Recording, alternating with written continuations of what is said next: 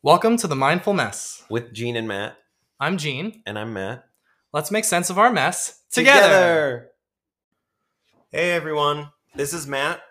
I'm a psychiatrist who is a queer, autistic, and an ex-Mormon survivor of trauma from conversion therapy.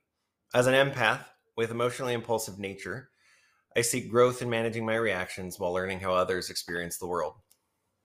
And a little bit about me. I'm Gene. I am a first-generation queer Chinese American, and I'm a fitness professional working in the city. And a lot of what I'm bringing to this conversation is actually learning a little bit about the culture gap that I've kind of experienced my whole life and figuring out how to navigate my life experience through that cultural lens.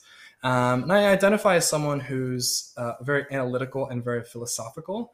But what I want to bring forth in this podcast is to learn how to bring more emotionality to those conversations and ascribe deeper meaning to the things that we experience in our lives. We feel like we both kind of bring two very different experiences, and we hope that we can impart some of that on each other in a way to find balance in our lives. Yeah, and we hope you guys enjoy the ride with us. All right, so in this episode, we get into talking about, I think what we decided early on was going to be a foundational framework. We wanted this to be an early episode, talking a little bit about values and belief systems, right? So we started off by asking some questions like any good learner, well, what is it? Right? Yep. What are they? Values? Where do they come from? How are they guiding my actions? Yeah. And is that like true to me anymore? And also like, am I living by my values? Yeah. Or are values something that I say I have and then I'm just living this life otherwise outside of that? And ultimately, if I'm not, like, that could be causing depression, like just feeling badly about yourself, like a failure, being extra hard on yourself. It could be anxiety and just like rumination. It could be any of those things. And so one thing that brought that into a nice relatable example for me in my life is I talk a little bit about experiencing social anxiety, and I sort of operationalize these ideas into like actual thoughts I'm thinking, and how it's a sort of a session that helped me process my actual thoughts about that whole situation in my own life, and being like, oh, those behaviors appear to be operating out of a desire to live with these values, right? Of being, say, inclusive and friendly and kind and polite, all that. But is it actually a truer manifestation of something else? Is there more unpacking to do around that? So that's kind of my side of this episode, I would say. Yeah. I'm glad I got to be a part of that. Yeah. And I think we ultimately came back together and came forward with, like, I feel like some really solid groundwork for, like, how can a conversation about values and belief systems, how can that be something that we act upon in our own journey for self-improvement? And we offer some of those insights to you all as listeners as well. So, yeah, we hope you like. All right. So last week, first episode, we threw you all directly into the middle of the conversation. And it was just kind of plop, and we're there, and we're talking about trauma, and we're talking about big ticket items. So it was just a chance to kind of get our feet wet and just start this conversation right away. But to kind of move into these early episodes, Matt and I kind of brainstormed a few things and picked out a few topics that we like that we're going to jump into. So for this week's episode, we decided to have a conversation about values and belief systems. So we're just kind of gonna get the ball rolling and see where the conversation takes us. Is there anything you want to start with, Matt? Yeah, I mean, I think the first question we can ask ourselves, we have to ask ourselves, is what are our values? I think so often people go through life like I think it's a really common experience that people don't ever actually intentionally consider what their values are. Like really deliberately, and go through an exercise to really identify them. And so I think oftentimes people don't even really know what they are. Yeah. I think a lot of times we are subjected and almost indoctrinated with them based upon our early formative experiences, right? Like when Yeah. you're a baby or a toddler or a small child, like you certainly wouldn't recognize this as being like values, but you're definitely being exposed to them. And maybe even like your caretakers or your parents or your family members Hmm. um, would be demonstrating and living on a set of values or belief systems without necessarily even saying like, oh, I'm choosing to live and operate based on these systems. But Yeah. as a result of being around them and them being important to you as a person, like you'll probably be absorbing some of those things. Hmm. And I think it'd be worth having a bit of a conversation of what are some examples of values, because I think that can be very broadly interpreted. Yeah. And like maybe even try to go into avenues of conversation where it's like, oh, I don't know that I thought about this thing as like a value or a belief system, but Hmm. maybe there's some value in putting it into some more of a formalized understanding. Does that make Yeah. sense? Yeah, absolutely. I think that to your thought about maybe um, like where they come from, Mhm. um, I think you're absolutely right. Like it's a part of the environment that we grew up in, and I think a lot of times people neglect how observant children are, Yeah. and they don't. Something doesn't have to be directly expressed to them for them to pick up Derive on. information from it. Yeah. Mm-hmm. And so, like, values are imposed upon us by our communities of origin. And sometimes, like, they might not serve us. Right. Or we maybe no longer really identify with the value, but we continue to act and live our lives as if we do, just because we haven't ever stopped and thought, like, is this actually something I value? Mm-hmm. And if it's not, like, why don't I just let it go? True, true. Okay, there's a lot I want to say to that, but I would say I want to walk it back a little bit. I feel like a fun little exercise we can do between you and me Yeah. is I think we should each share what we think are, let's say, a few of our what we could consider key or core values, Okay. and perhaps what you might describe as being maybe a predominant or somewhat overarching belief system about the world, Hmm. and whatever that means to you. I'd just be so curious to hear what our different responses would sound like. So Okay. I'd love for you to start. Yeah. So I value relationships, and like connection with others. Mm-hmm. I highly value, um, I value altruism, or like, Mm-hmm. or I mean, wanting to um, help Yeah, no, others. these could be behaviors, Yeah. attributes, Um, I like perspectives, autonomy. I autonomy. value autonomy a lot. Mm. I also, and I um, only recently, maybe in the last like year or so, have I been able to kind of accept a value that I have, because I think for a long time I felt like it was like not acceptable to have it as a value. Um, and I think that's something that we oftentimes forget, is that like values themselves are neutral. But we They're like, choices yeah, well, I mean, of sorts. no, well, values are like the themes that like guide our life, our Yeah. behavior. And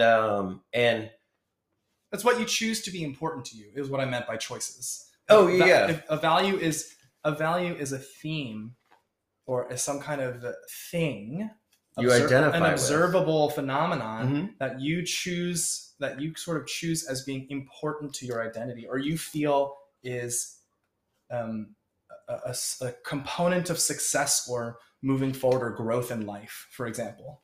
Does that make Yes. sense? Yes. But like at large, like sometimes society assigns a like good or bad value to certain values. Like, so for instance, like it was hard for me to accept that I value like notoriety or like status. Mm. Um, and because, a lot of times we talk about how people who value like fame or like celebrity, like that. It's like shallow or something's negative about that. But like really, it's more about like what a person does with it, like with the value. Like how then do they live the value? And if it's somebody like like Beyonce, for instance, who has status, but uses it to do amazing things. And so I was able to kind of finally admit that to myself because I felt like there was some like that it was somehow shameful to value that. Like maybe overly self-serving or somehow Yeah. arrogant, maybe, or maybe like a less noble pursuit. Yeah. Or something like that.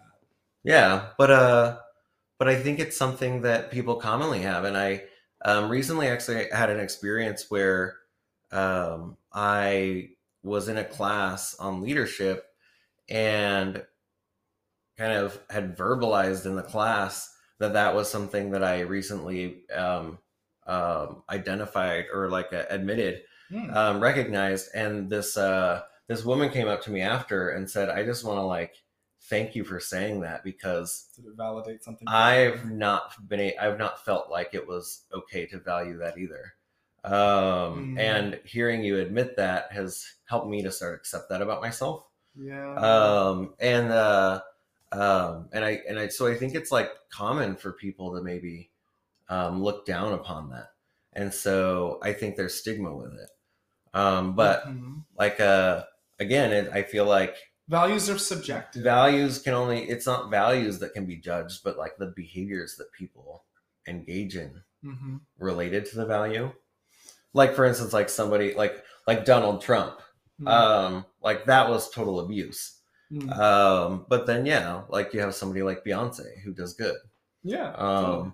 Both have status. But they use it in different ways. And they're living out their values. They're living out. Well, I would say like status is something that's like a certain level of privilege as well within society, and so they're exercising their privilege in different ways too. Yeah. One treats privilege as a platform to do good, and the other one I think uses privilege as a way to get what they want selfishly. Yeah. Or just build up their ego. Continue to build their own ego. Yeah.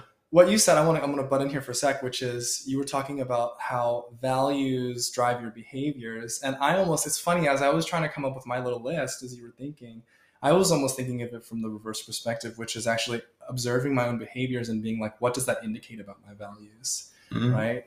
So for me, like, I would say some values that I find are like things that I think are valuable are like definitely a sense of like perseverance. And I think for me, like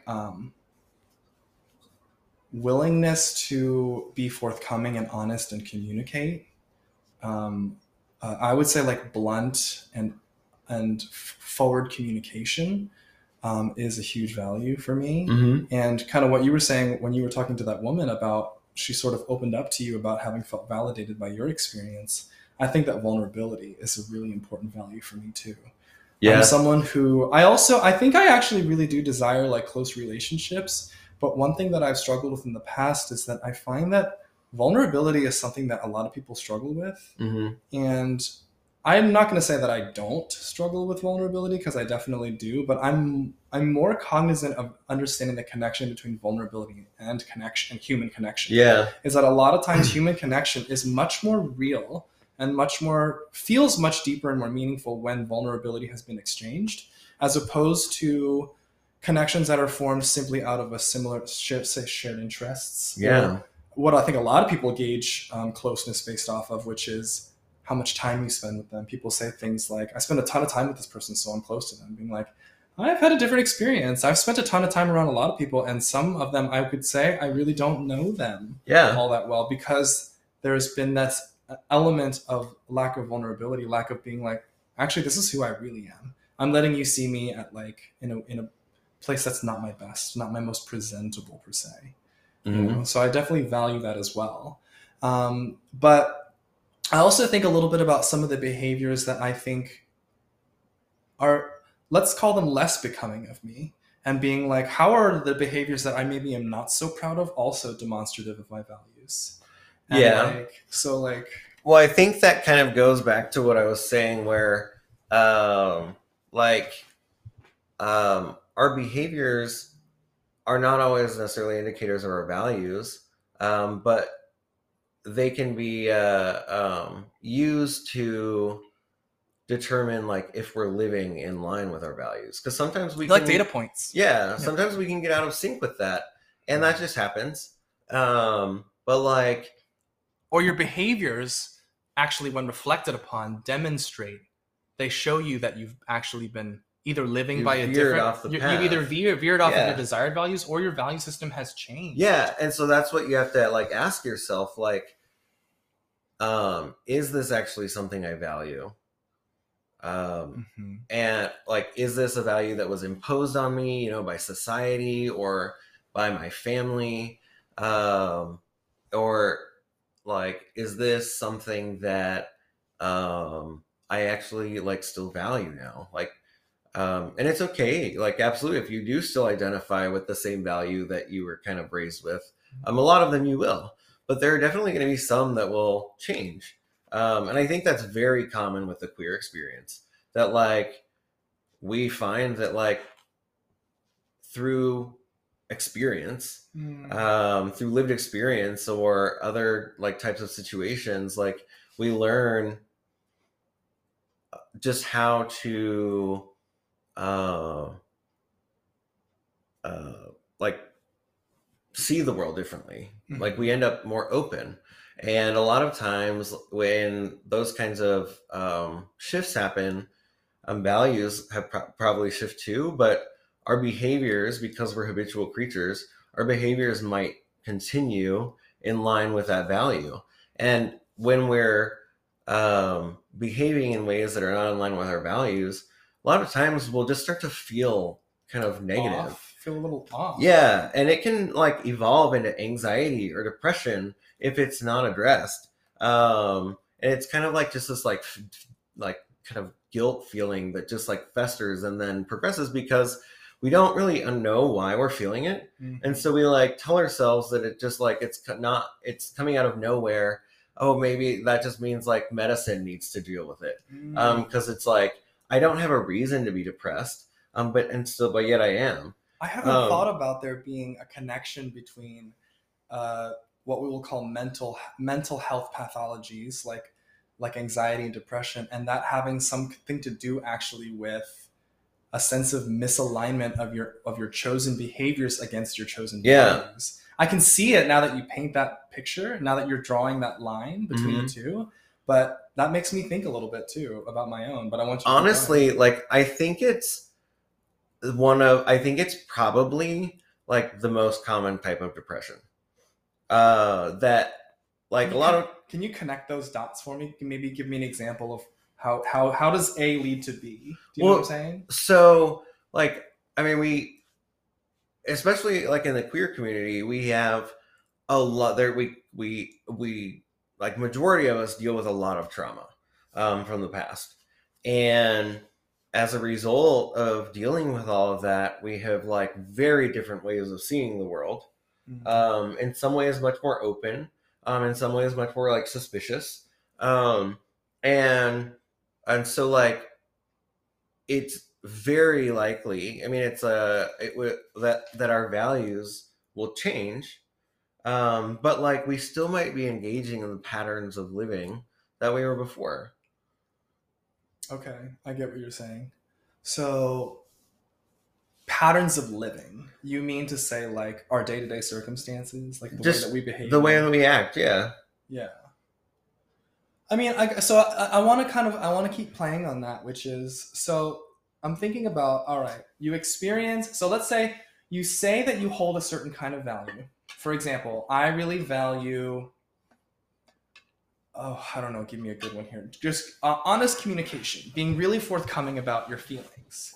And then you realize maybe, or maybe not realizing, but then you are actually behaving in a way that's not indicative of that kind of directness and openness of communication. Whereas that like, you're not necessarily asking for it in your relationships. And you're not necessarily demonstrating it either, kind of being like, oh, I say that I'm an honest person, that I really like honest, direct communication, but I am cryptic. or I am passive aggressive, or I tend to wait until things get serious before I'm willing to really speak up. Yeah. And then kind of being like, knowing that is, you've said that you want to be different from, or you want to behave in a way that's a little different from that, but you are behaving in that way, and perhaps not feeling like you're able to join the two for some reason. Yeah. It creates a cognitive dissonance. Yeah. And this sense of like, I am not happy with the person I am because it's not the person that I want to be. How exactly do you temper that relationship? Is it a question of being like, maybe I need to readjust and examine my values, or maybe I need to re-examine and adjust my actual behaviors? And being like, maybe there's different points in our life where we're actually juggling back and forth between the two. Yeah. How might you describe when would be a great time? When would be a triggering event to make the decision, rather than simply adjusting your behaviors against your values? When is it time to evaluate the value system itself? Well, I mean, certainly you were alluding to it a little bit. Yeah. So, I mean, certainly if you're developing anxiety and depression, that's a time to reevaluate your value system and kind of compare it to your behavior see how they align. What happens if you don't know that's what you're experiencing? What if you are actually experiencing what maybe clinicians and psychologists and doctors would formally call anxiety and depression, but the person themselves doesn't realize that's what's happening? Yeah. So I mean, if you find yourself just feeling kind of heavy or like slow and either like depressed, sad, low, blue, whatever word you might use to describe it, just on an average basis. And that doesn't mean that like some things get you going and maybe a little excited, but like majority of the time you're just feeling kind of either like blah or just like really sad. And if you also are losing like the ability to experience any kind of like pleasure in things or like joy, then that's probably a good sign too. Or actually one of anxiety or depression, it sounds like. Yeah. Right. Yeah. You're not having a good time doing things that generally speaking are pleasant. Yeah. And often you develop a pattern of sleep disruption. Okay. Or just like wanting to sleep all the time. And it can start to like cause you to have questions about it, like just existential questions, or dread, like questions about like, what's the point? And part of that is like, because you're not living the life you actually identify or you want. And so like, if you can look at that and see what are the things that I really want in the world, like what is it and what values guide me to get there. And am I living my life that way? Sure. And then if not, it's nothing to feel judgment or shame over. It's something to recognize and build a plan for resolving. You're actually going exactly where I was going to ask you next. As I was like, let's say that now you have someone who understands that they are not living by their values or their belief systems that they want to be adopting. And they also understand that it's causing them anguish in their life or pain in their life, such as experiencing symptoms of anxiety or depression, and they're motivated to do something about it. What would it look like to start to actually build out that path to growth? So like, maybe we can use this example of like what I just said earlier. This person who like wants to be communicating more honestly and more openly with people, but finds themselves unable to do so. How might this person being like, where do I start? What do I start doing to live differently? Yeah. So, I mean, first you would have to just like ask yourself, what are my values? And really make sure to untangle yourself from the values that you were raised with and therefore had imposed upon you. I mean, loosen up around them in a way, because some of them might be the same, but some of them might be like totally opposite. Like I know for me, like I was raised with a value of like honoring my parents. But at some point, my value for living authentically surpassed the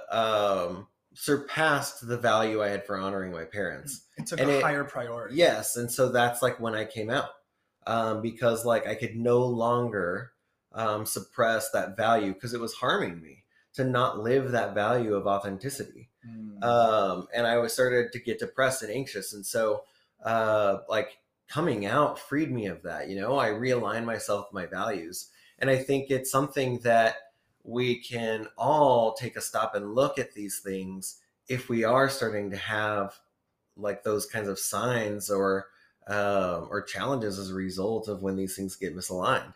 And again, it's not anything to feel shame about. It's no judgment because it's so human. Mm-hmm. It happens. What it is a time to be curious and reflective, and then yes, like start with identifying what they are, and then whatever the values are, like set goals or like build a plan for how to start living that value. Yeah, I want to say two things in response to that. Number one is I was thinking about like, I understand, and this is where I want to offer my perspective. I understand the importance of being like knowing how to not shame or judge yourself for perhaps failing to live something out, if that's what you've kind of might be down on yourself about. But it's kind of being like, what is the language that you can use that further enriches that ability to unpack those things and make it possible for you to overcome shame and judgment? Because like, I think one thing that I would say I tell myself, and I'm a harsh self-judger for one.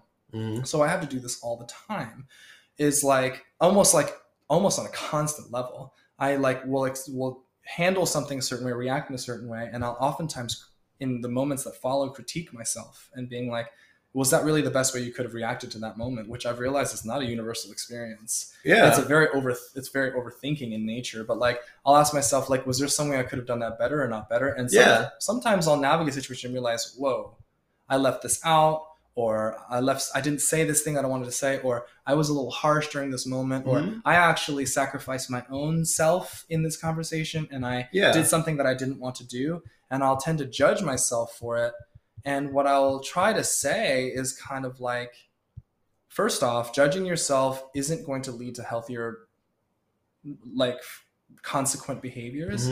And also, like, you're judging yourself for something that's already happened and you can't change. Like, so judging is really having a lot to do with like comparing yourself to your past self, which I'm realizing now, like literally realizing now, is a very regressive way of thinking. It's kind of being like, everything you do has to now be compared against the best you in the past, which is just like not. But that's necessary. But the hope is that the you in the past will not be the best you. Like, the hope is that the best you is the one right now. Also, the concept of a best you is so fleeting and momentary. Yeah. Why would you be making so many decisions about how you're living your life based on the moment you were at your best, whatever that even means? Yeah. And so, I mean, what you say to yourself, you know, beep boop, like, total mistake. That's okay. Yeah. Because like now I've learned. Yeah. That's not the way to operate. And so let me fix it. Yeah. And I think that makes me think another thing too. I think one way I've reacted to those moments in the past is I'll also deflect in moments, and I'll being like, well, this person, I couldn't have done any better with this because this person didn't give me enough information, or this person wasn't kind to me either. I'll come up with kind of reasons why I felt justified in the situation. And then the idea is to move past that. And I think when I'm most at peace with my own decisions, what I'm usually telling myself is, I did the best I could. I did the best I could in that moment. And if you can tell yourself that and you believe it, it's a lot more easy to be at peace with your daily decision making, I feel like. Yeah, because when you hold on to it, or you have that negative feeling, it just kind of sits with you and it festers. It's something that can never be resolved because that thing you did in the past can never go away. It can never be unchanged. Right. So holding on to it, that's just it's just harming you. It's not serving you. Now, if there are steps that you can take to like fix it or make amends, you know, then take them. But only think about the past in a way that like you can, if it needs to be addressed. But if there's nothing to address or nothing that can be done, then what is it serving you to hold on to anymore? Yeah, it's not. I mean, it's not really a. It's not a fully rational thought process. If I think a little bit about this example of like how you handle decisions and interactions and being like, oh, it wasn't really. I don't know if I handled it the best that I could have. I think that you sit on this challenging line between judging yourself, but also branding yourself or identifying as someone who seeks consistent self improvement. Because that's how I've like tried to characterize myself as being like I'm someone who's always trying to improve upon himself, and so Yeah. that's the bright side of it. But the dark side of it is that it actually, in order to do that, what it means is you're also constantly critiquing yourself. Well, I mean, but it doesn't have to be like criticism necessarily. It can just be like feedback, you know? Yeah, and maybe Like it's just data. It's like it's about okay, objectivizing. this wasn't like behaving in this way, you know? It didn't serve anybody well. And again, yeah, if there are things that I can do to make amends, then I do them. Otherwise, um, change my behavior and move forward. And you also, I mean, you mentioned like being over like that over analytical piece, but I think what you're describing is like at least it's like a productive way. But ultimately, only if there's an actual solution. But if It's you very keep, it's sick. It can be, and it's at its worst. It can be cyclical. yeah, and it's it's also ruminative. very energy consuming. Yeah. So I mean, if you find yourself ruminating, you're just like not doing it productively. So like if you're ruminating, what you do is you can actually get just concrete pen and paper and like map out the problem. Yeah. And then like work to like gather the information you need to develop a plan to then like shift your behavior. I mean, you can use that's like essentially the design thinking process. Like, Right. oh, this thing is not working. So let me explore it and figure out like why it's not working and maybe what does work instead. You're building reworking your psychological algorithms. Yeah. And so sometimes that might mean talking to somebody about it. Or that might mean I mean, it could be a friend, it could be a therapist, it could be family, you know, it could be whoever you can talk about with that kind of thing. But like that might take getting data from others, exploring and figuring that out. Maybe it's not that complicated, whatever the situation is. But like then you just like take the steps, and it's just life is just a continual process of like trial and error, and we just like move on and we adjust. We're all doing that, so like there's no reason to judge because like we're all doing it. And so we can like just accept that it's like a process of just life. Yeah, I think if I think a little bit about my own experience with that, I think it's because there is such a strong attachment to success. Success is still so tied into worth. And so I even think a little bit about how I navigate interactions, which, as you know, are, for one, there are too many of them in a day to be stockpiling and analyzing every single one. But I start to look at individual interactions as a thing that I have to succeed at. And it oftentimes takes a little bit away from the actual experience of the moment itself.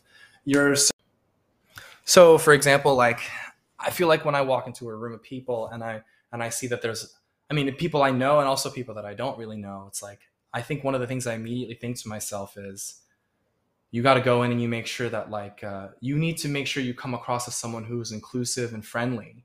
And so you need to make sure I walk in and immediately start thinking to myself, you need to make sure you like make eye contact with, say hello to, learn their name, shake their hand, give them a hug, and like already processing that as like a big task list. And this the second I walk into a room, instead of taking a moment to just ask myself like, okay, how are you in this moment feeling? Are you feeling social? Are you feeling bubbly? Who do you look around in the room and who are you excited to see? And do you just kind of want to go talk to them? Or are you in more of a mood to entertain and do that thing? And there's all these social formalities that I think have almost felt more like a weight on me in how I behave in those contexts.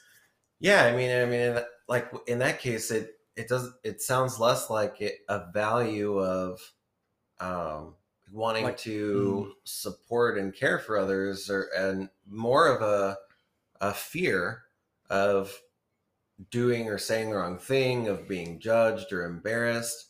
And I think, or coming across as unfriendly. yeah, It's like, oh, here it is. It's like I say the value is inclusivity and friendliness, but what is actually happening is it's a fear of appearing exclusive or unfriendly. yes, And that's like, it's where the fear is actually disguised as a value.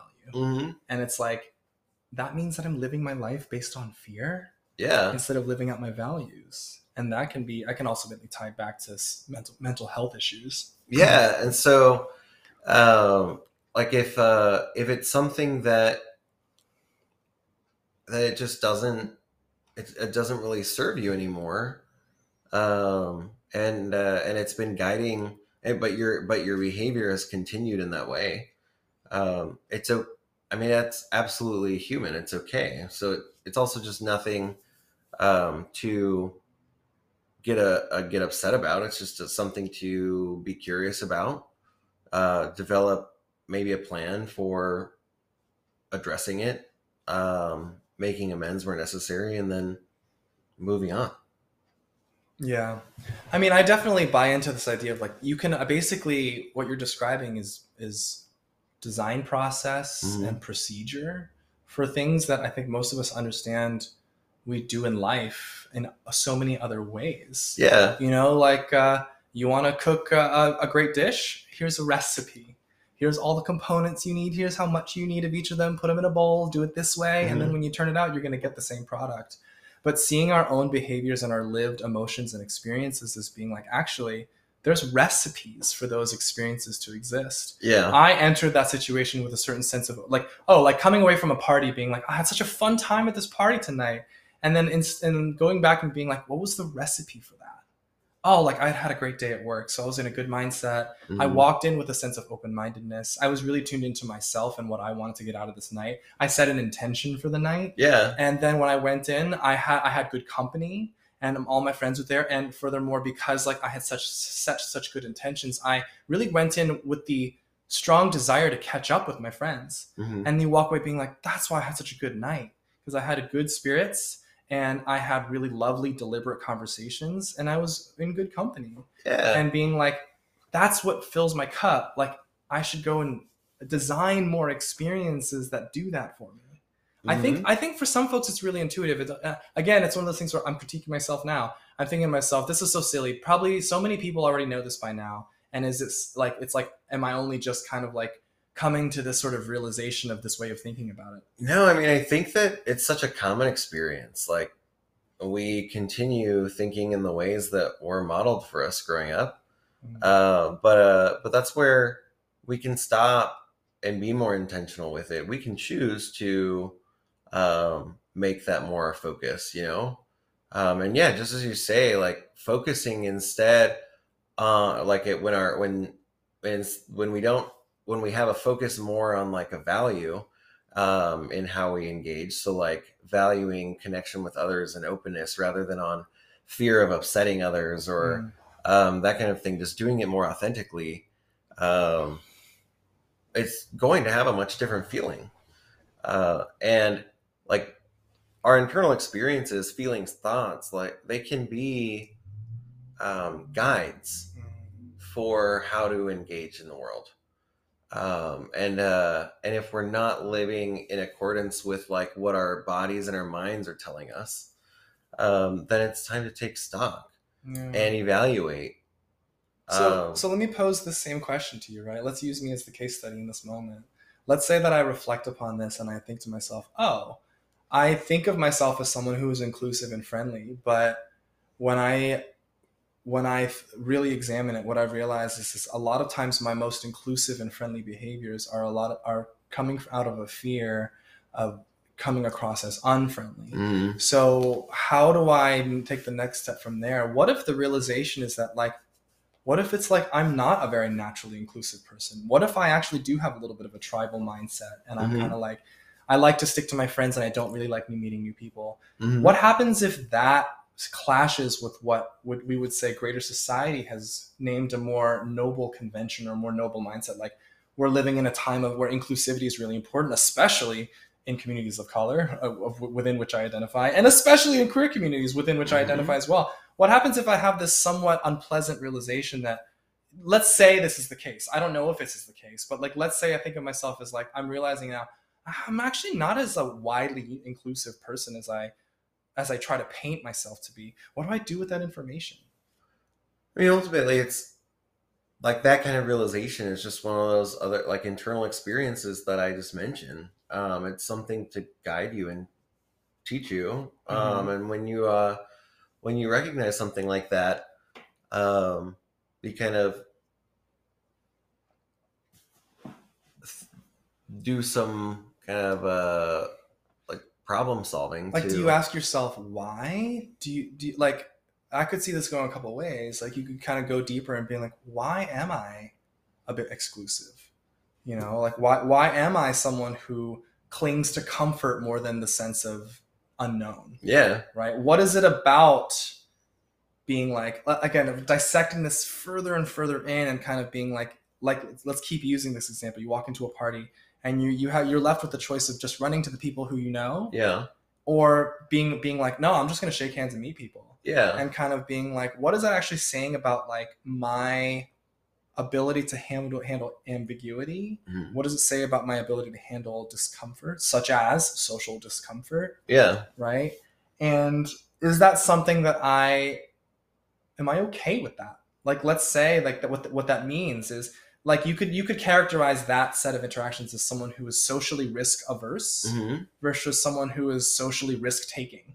So, yeah. Right. So it becomes a topic about risk aversion as opposed to just social settings. But so I guess it depends. Yeah. Is it because you value like having tight, like interpersonal relationships? I mean, I don't know if it necessarily means you'd value exclusivity. I think it just means you like, and I think it's possible for a person to both be inclusive and still want to have a tight family, you know? Totally. I don't think that they have to be exclusive ideas.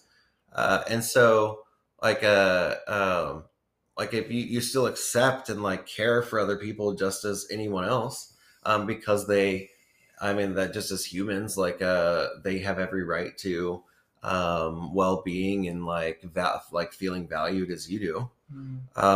And so we can but still like can also be more, I guess, tribal, as you say.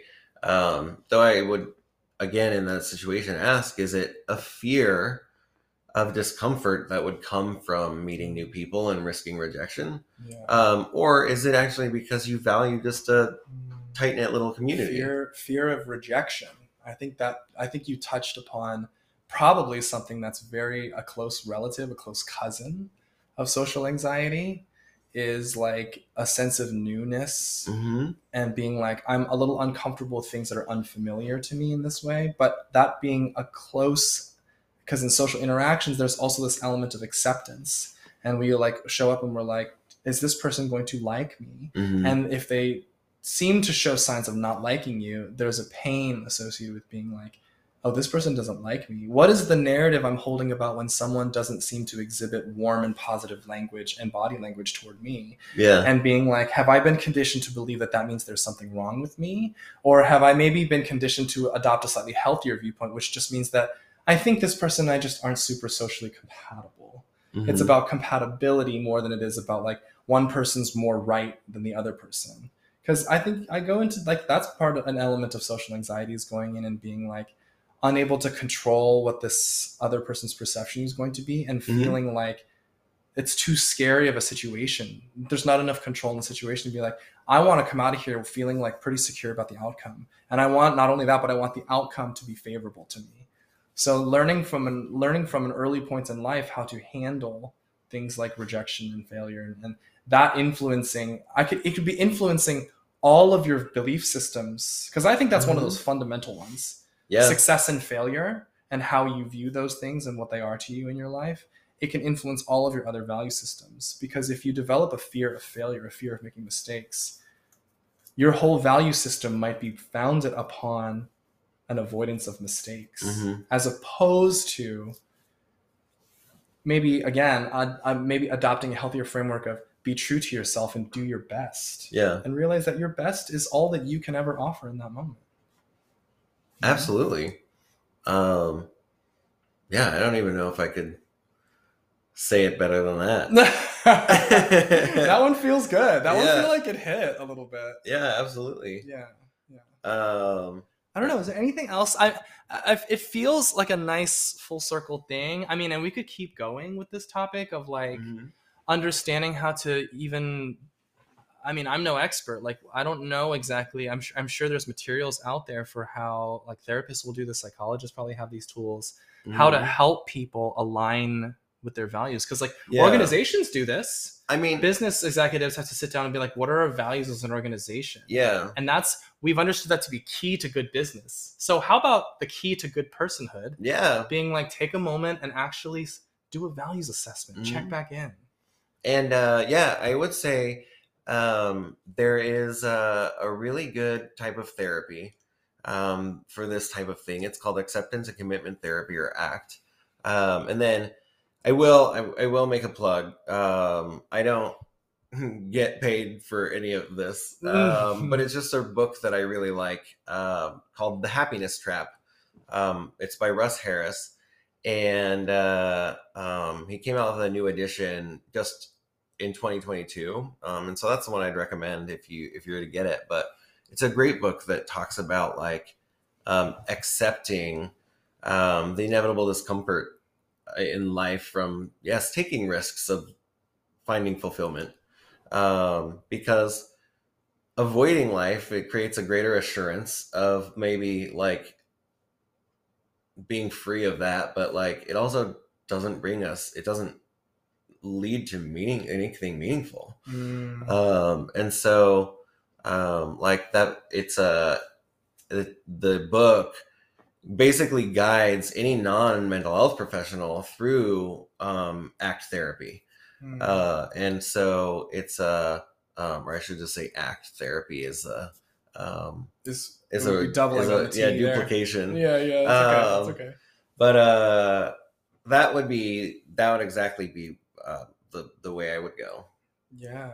I mean, I think we feel like we're in this, especially millennials, we're in this period where we as adults, I think we're learning how to work with emotions and our feelings and our mental health in a way that's unprecedented compared to our parents and our parents' parents. Like, I think they still don't deal with them. We are the generation that, in a way, yes, we're the generation that has like popularized and made the word therapy like a household word. Yeah. But I feel like we're still experiencing some transition pains of like, we are the generation that understands that there is value in hiring a trained professional to have these conversations. Are we at the place where we're actively embodying the growth that should be happening in those conversations? Maybe some of us are, and maybe some of us aren't. I would argue that probably the same proportion of us who were probably more inclined for that emotional growth before therapy was widespread, it's probably still the same. Like, I would argue that probably if you take a standard bell curve, the top 15% of the population, there's going to be a fringe.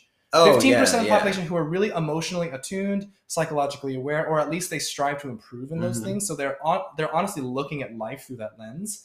And then there's people who like don't desire any change, super complacent, super comfortable where they are, and being like they don't see a value in perhaps challenging the way they are. And they're like, I am just the way that I am, and I'm just going to keep living this way. And then there's people who are the broader in between, who are kind of like, I can't connect with that level of like awareness and sense of constant improvement on that stage. But like, I will definitely say there's moments in my life where like I do realize there's a need to like examine myself and ask myself, what do I want? Like, I think when you talk about things like the midlife crisis is a perfect example of having been way checked out of your values and your belief systems and being like, oh no, for the past 40, 50 years, what have I been doing? Who am I really? Yeah. And that's kind of what that is. But I think in the queer community, it's not happening midlife.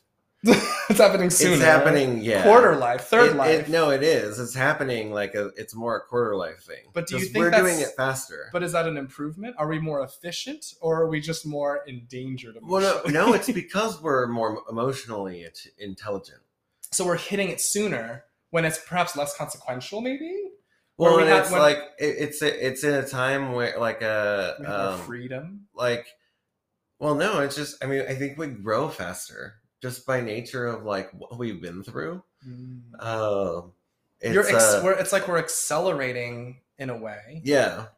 We're accelerating the manifestation of emotional experiences and what they mean for us. But growth is still our choice.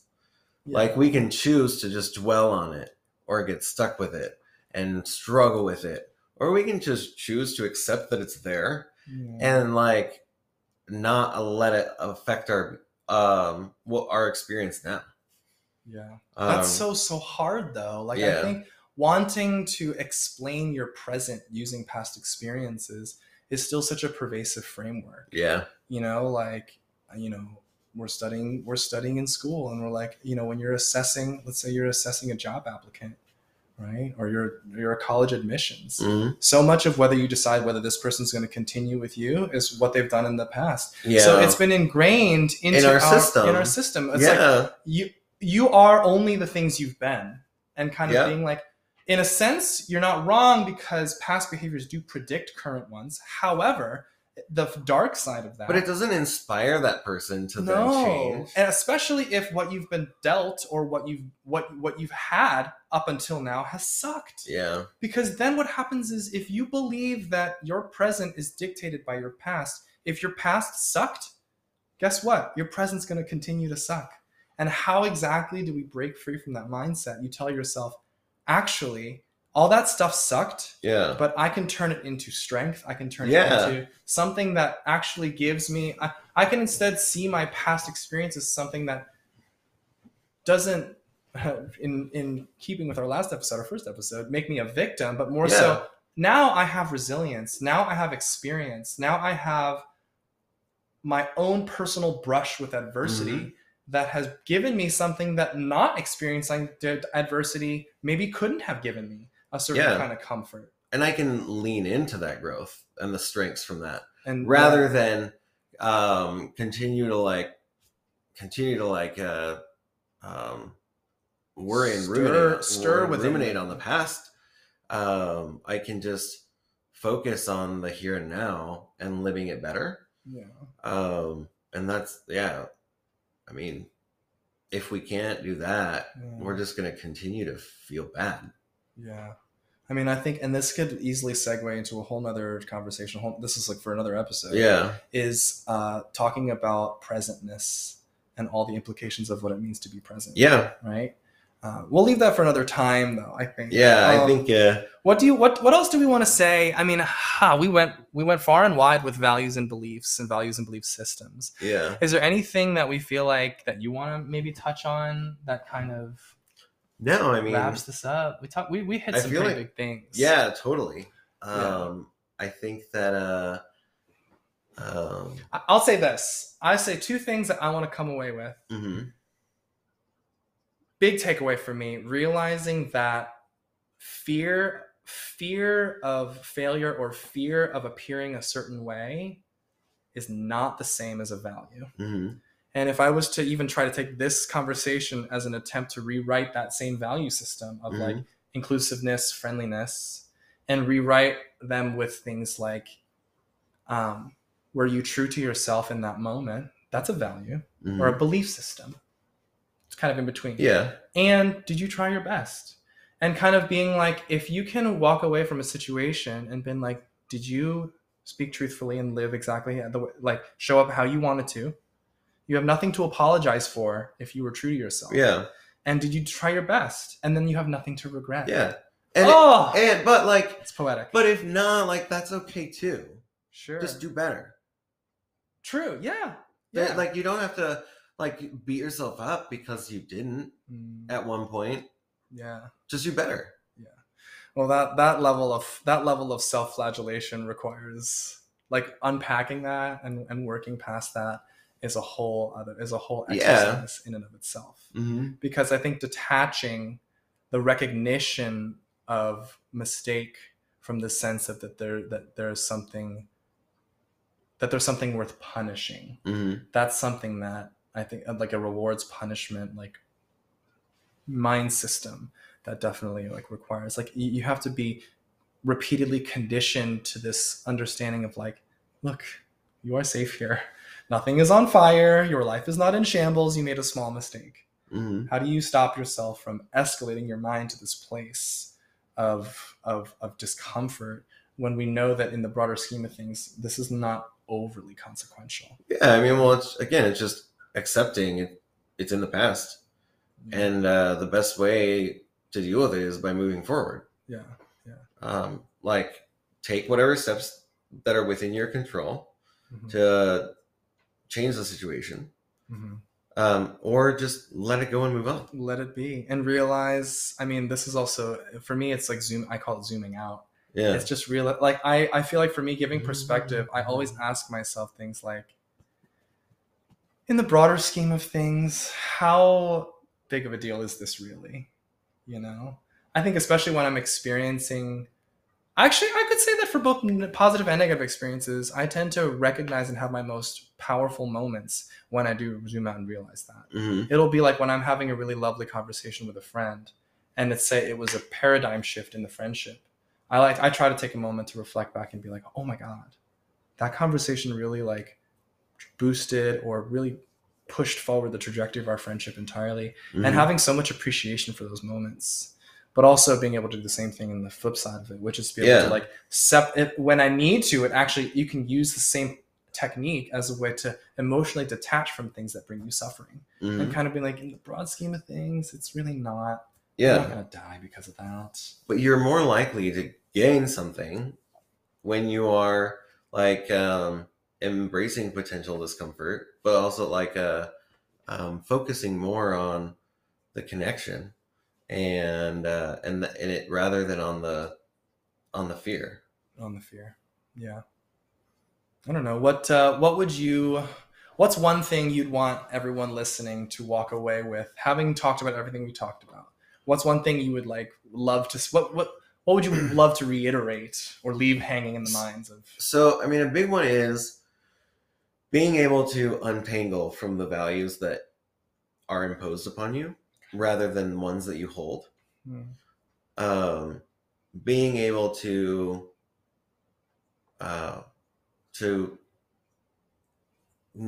just let go when you recognize that you might not be in line with your values. Yeah. A big thing being that like not being in line with, like, I personally believe that like a large percentage of depression and anxiety is a result of like not living according to your value system. And part of that is like not reevaluating it from time to time, because it changes as our life, like based on our experience, information we learn, and like that's okay. That they're not. But we need to like make sure our behavior ends up matching it.